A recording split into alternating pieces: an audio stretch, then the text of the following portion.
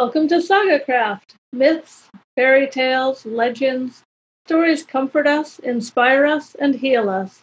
Please join us as we share stories both old and new. More than anything, we are open to the story and its unfolding. At times, it may be one story told by one person. At times, it's the same story told through three different voices. In the end, we go where the story takes us, and we invite you to follow. I'm C, a writer, artist, and storyteller. I'm Betsy, a medium and teacher of mystery traditions. I'm Gabriella, an artist and practitioner of folk magic. We are magical fairy godmothers in training. Our stories this week are about the Norse goddess, giantess, Skadi, known to be a goddess of winter, known to be a very strong lady deity. She's a feral goddess. A wild one. I hope you enjoy our stories. And I'm going to begin. Sleep started out deep and fulfilling, the kind of sleep that occurs after physical exhaustion. The pull to sleep had been enormous after her body worked hard in the dark of the northern night for hours. Her birch and bone shovel, carried in on skis along with her pack of provisions, finally lay at rest beside her after helping her dig a cave in the dense snow. Her pack, bottomless, had provided furs to wrap up in after she'd cut boughs from a spruce tree to line the bottom of the cave. She'd pulled out kindling in a pan for cooking a stew from creatures of the north.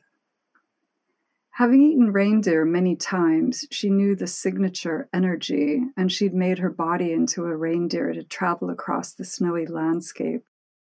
Her senses were so immense and intense in that form. She'd felt herself honing into informational fields that had guided her. It was compelling enough that only her ability to focus with an almost brutal single-mindedness allowed her to make the wrench that freed her from the reindeer form when she'd made it to the mountain of her choice. Or rather, the mountain of the mountain's choice. It had been calling her for some time, but exactly why, she wasn't clear. That would come. For now, she was where she needed to be, and it was some undisclosed time of actual night. Not just the night of afternoon or morning that is part of the long winter day. She slept again. It could have been for an instant. It could have been for a year. She wasn't sure. And she relaxed into not caring. This was why she was free, so that she could just move through her life and just be, to choose her moments and her days. She listened to the sounds of snow settling over her. It wouldn't dare to fall in on her, but it did by its nature settle as crystal patterns morphed. She honed in on snow patterns on the surface outside, crystals clear and exquisite. Like her, she thought without vanity.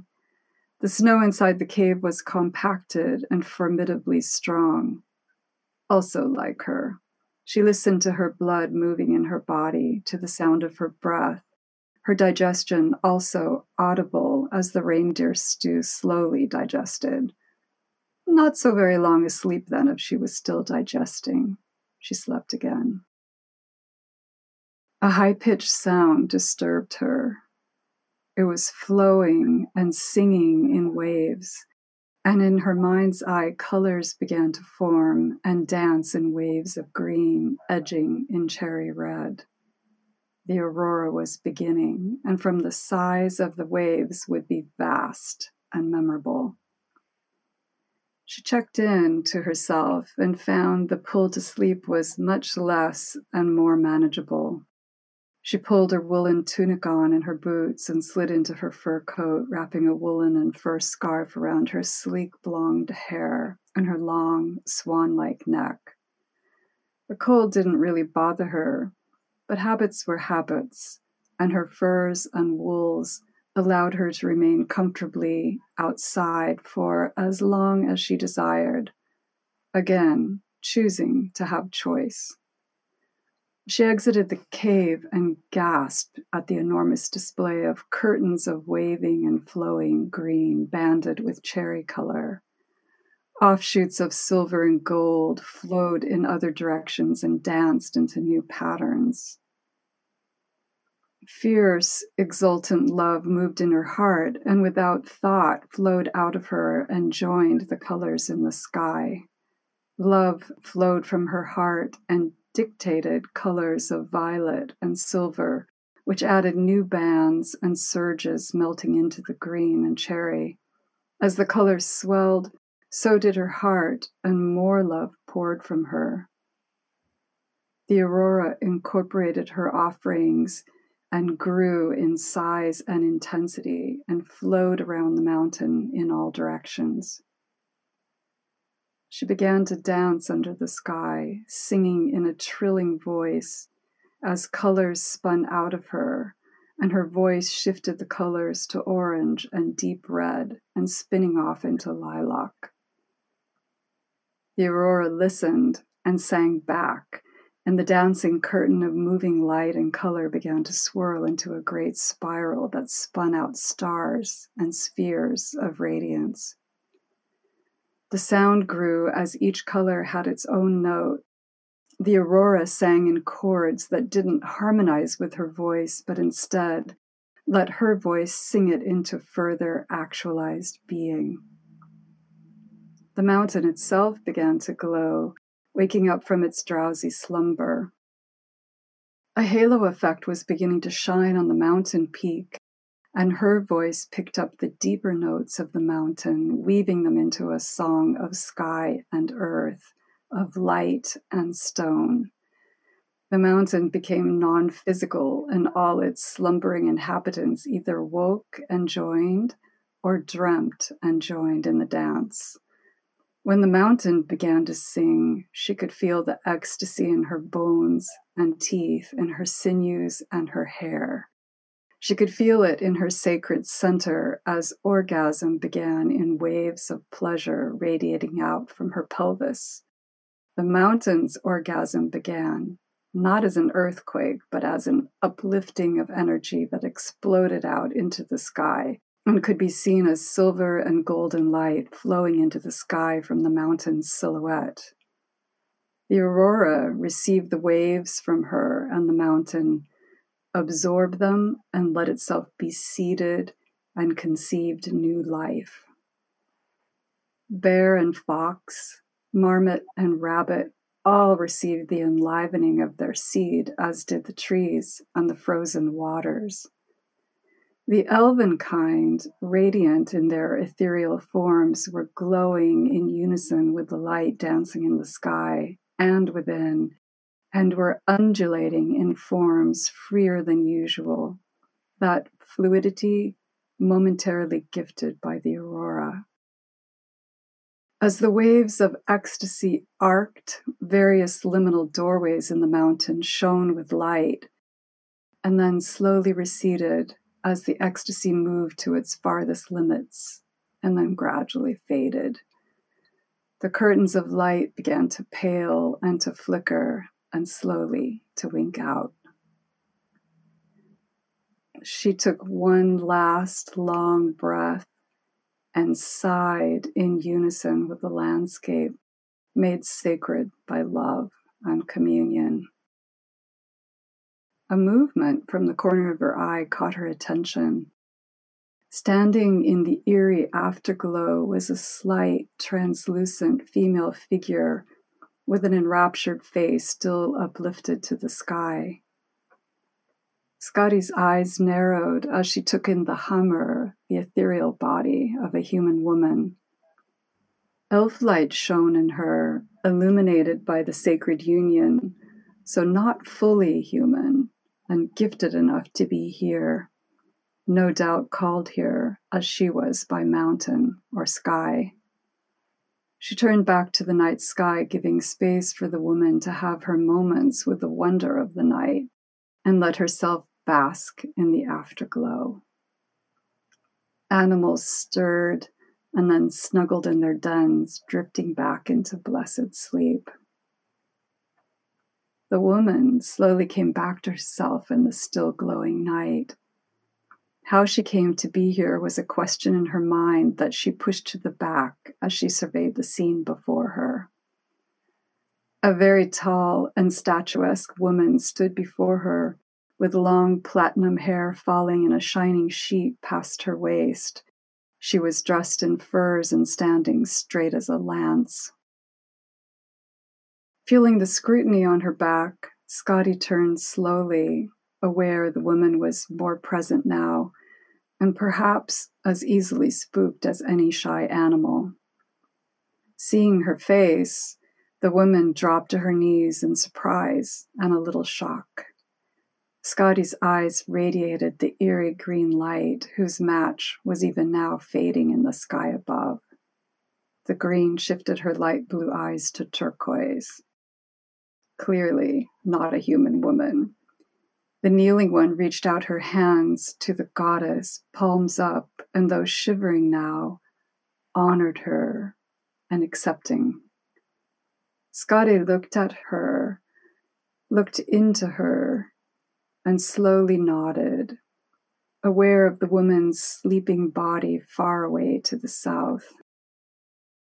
She opened her coat and, stepping towards the slight figure, wrapped her in it and carried her, as easily as a child, into the snow cave, murmuring something in a tongue so ancient that it's rarely spoken aloud anymore. She drew the shivering and clinging woman between the piled furs with her to dream the night away. Who is she? She could be anyone. She could be you. I would love to be her. I would love to be carried by Scotty. That was beautiful. The sky, you gave so much life to that sky. And the colors in winter against the snow really have an incredible vibrance, an incredible otherworldly dimension and how they're reflected. And I really felt like I was there with those colors and that magic and that crisp, visceral magic of place and the sky. And I love Scotty here too, who was such a part of the landscape, but at the same time an observer. So she was both the observer and the observed, the landscape and the movement. I thought that was just beautiful and feels very real and very true of her. It was absolutely beautiful. I felt deeply touched and honored. Thank you. I loved having the opportunity to get to know her a little bit more. I'm a winter lover myself and a person who used to dig snow caves and sleep in them myself. So I know the feeling of it. I feel very honored to not so much write a story about her, but be shown a glimpse of a moment in her life and to be able to share it, experience and share it, and do whatever justice to it that I could. It was fabulous. Thank you. Do you feel like you have a different perspective now, or do you feel like this is how you've always seen Scotty and this is what you've always known of her? I do feel like as though it's a different, more intimate perspective of her. I felt her wildness. I don't know if I conveyed it, but her confidence was stunning to experience. And her desire to be in the moment, really, really living in the moment, and in the moment making whatever choice is the next choice in the moment. That was actually quite inspirational to me. Well, it certainly feels so much of her energy was driven by instinct of environment. And her environment is that of cold, snow, and wind. So she would really have to know how to master those moments. Yeah, I think that's true. And I love how her deep awareness of what her level of normal was and what she could withhold, or rather what she could be comfortable in would not be the same as for a human. And knowing that the woman is so in that moment, she might just not make it through. Right. And taking her home, taking her back. I love that. Thank you. And now, C, you have a story about Scotty also. When she was a little girl, she would play for hours in the snow, her furs wrapped tightly around her tiny frame. With a stick for a sword and a wolf for a sidekick, she fought and won a lifetime of frosty battles. She championed the frost as the day turned to night and her tiny lips turned blue. Her mother would run out, searching for her wild charge in the depths of frozen nights. When she finally found her in a mound of snow or the hollow of a tree, her mother would scold her, warning of the cold that would creep into her as she hazarded the dangers of the cold alone in the mountains. When summer came, she would hide in the root cellar, her weapons softer now in their vegetable forms. When she was 9, lost in a winter war against invisible allies, the sun set and no one came. Her fingers, wound tightly around the branch spear, would not uncurl. She pried them off, surveyed the darkness. She knew the woods better than her heart. She could track even the most stealthful beast. Her mother could not. As the sun rose, she found the older woman's body curled around the remains of a small fire deep in the wood.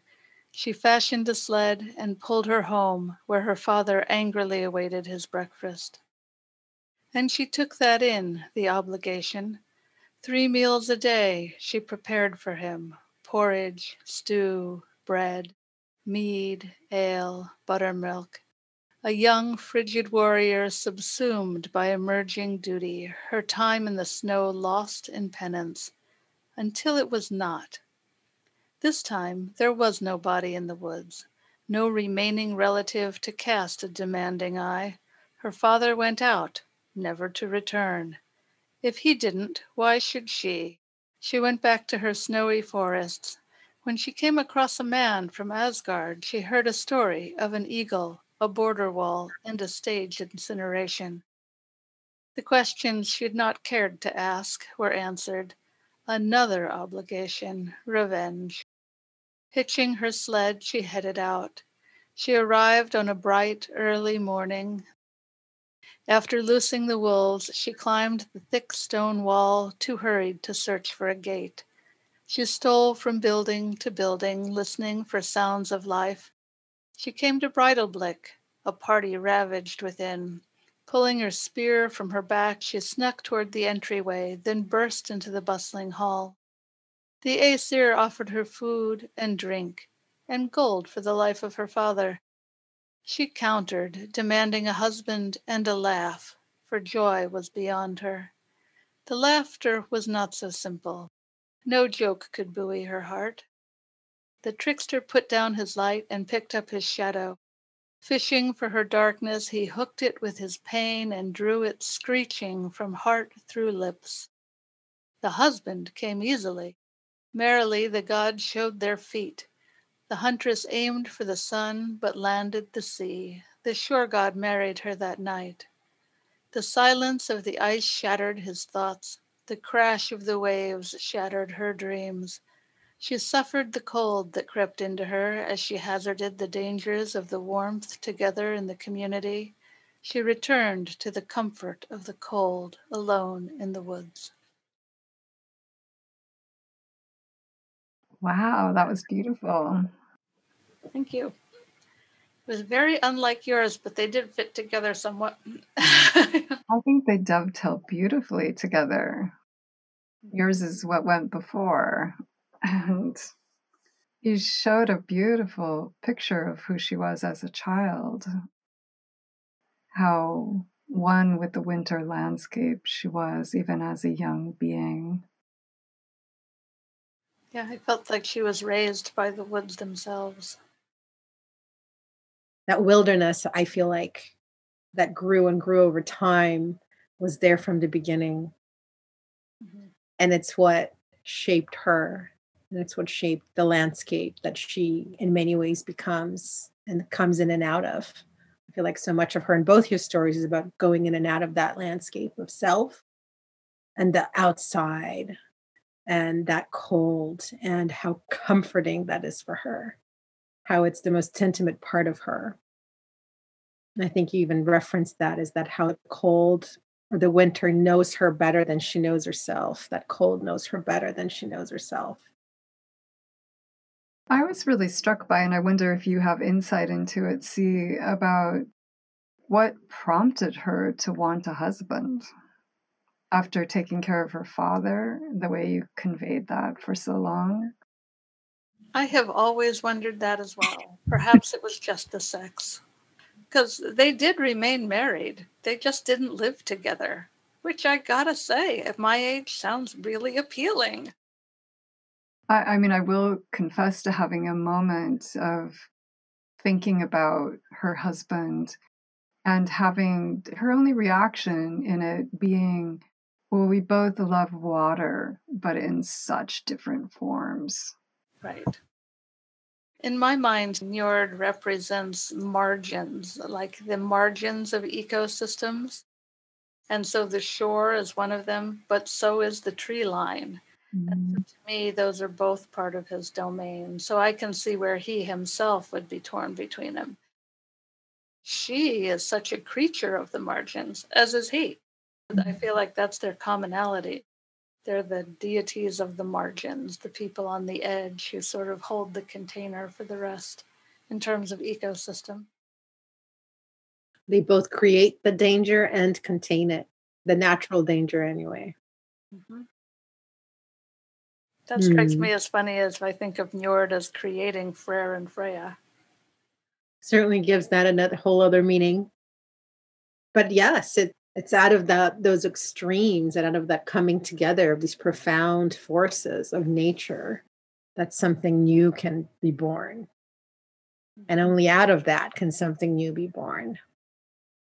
Well, and with Skadi, just that concept of the freezing, like Isa, the rune, that brings everything into present moment, present time, into such focus. Yeah, I can really see them that way. So if I think of them both as on the margins, I can really see her as on the margins and slowing things to a close, and him on the margins and opening things from their deep sleep. That gives me chills. I love that. And the orgasm of the sky in Betsy's story, once again, it's that bringing life into being, into form, as life longs for itself. Yeah. And for us to consider what forces of nature are actually enlivening parts of us that we're not even aware of it, like the human in my story being drawn into it, but in her sleep, which is another, in a way, a metaphor for not really knowing what's going on, but going with it, giving her that. Right. So then that sleep for her becomes initiatory. And she's tended to by the great goddess, also contained. Well, and I guess if it all comes down to sex, I mean, if you can have sex with the sky and the mountain. Sounds good to me. Or to no one's place as a generative deity, also to be willing to be called to something which you put effort into getting there for it, but not knowing, but just knowing it will become clearer. Yeah. Well, I think our stories dovetail together so beautifully, really. They were perfectly matched. They wove beautifully together. Well, I found that my connection with her in that way really made me long for the snow and the night, and the aurora, of course, is always wonderful. There's nothing like the Aurora Borealis. It is completely unique in itself. I love the winter as well. I feel like this winter has been far too short. It feels like it's already going and I'm not ready. Well, maybe by welcoming Scotty, we can welcome some of her weather working. Or at least the element of quiet, crisp, cold magic with so much dreaming potential. And for me, to be inspired by somebody who will take the effort, will first listen and then make the effort to be in the right place at the right time for where she's needed, wanted, and where she has something to offer. How about you, C?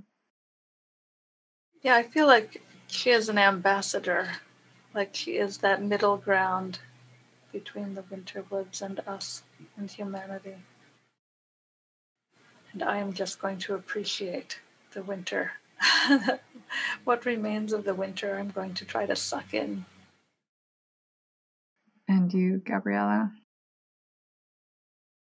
For me, it's that being in the moment that I always find the most challenging. But yet, I think it's very important to be in the moment, especially when it comes to nature and being an observer and an appreciator of it. If we just stay in it, it can probably bring so much more magic into our lives. So for me, it's going to be seeking out the outside, regardless of the weather, just appreciating it for what it is, being in the moment with it. Well, we're speaking here in the Pacific Northwest, but our listeners in many parts of the country will be experiencing the snow.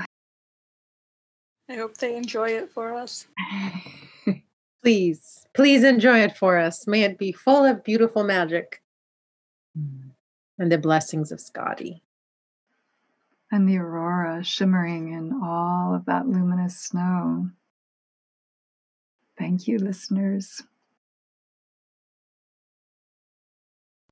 And special thanks to the fantastic Zoe Magic for her phenomenal editing skills.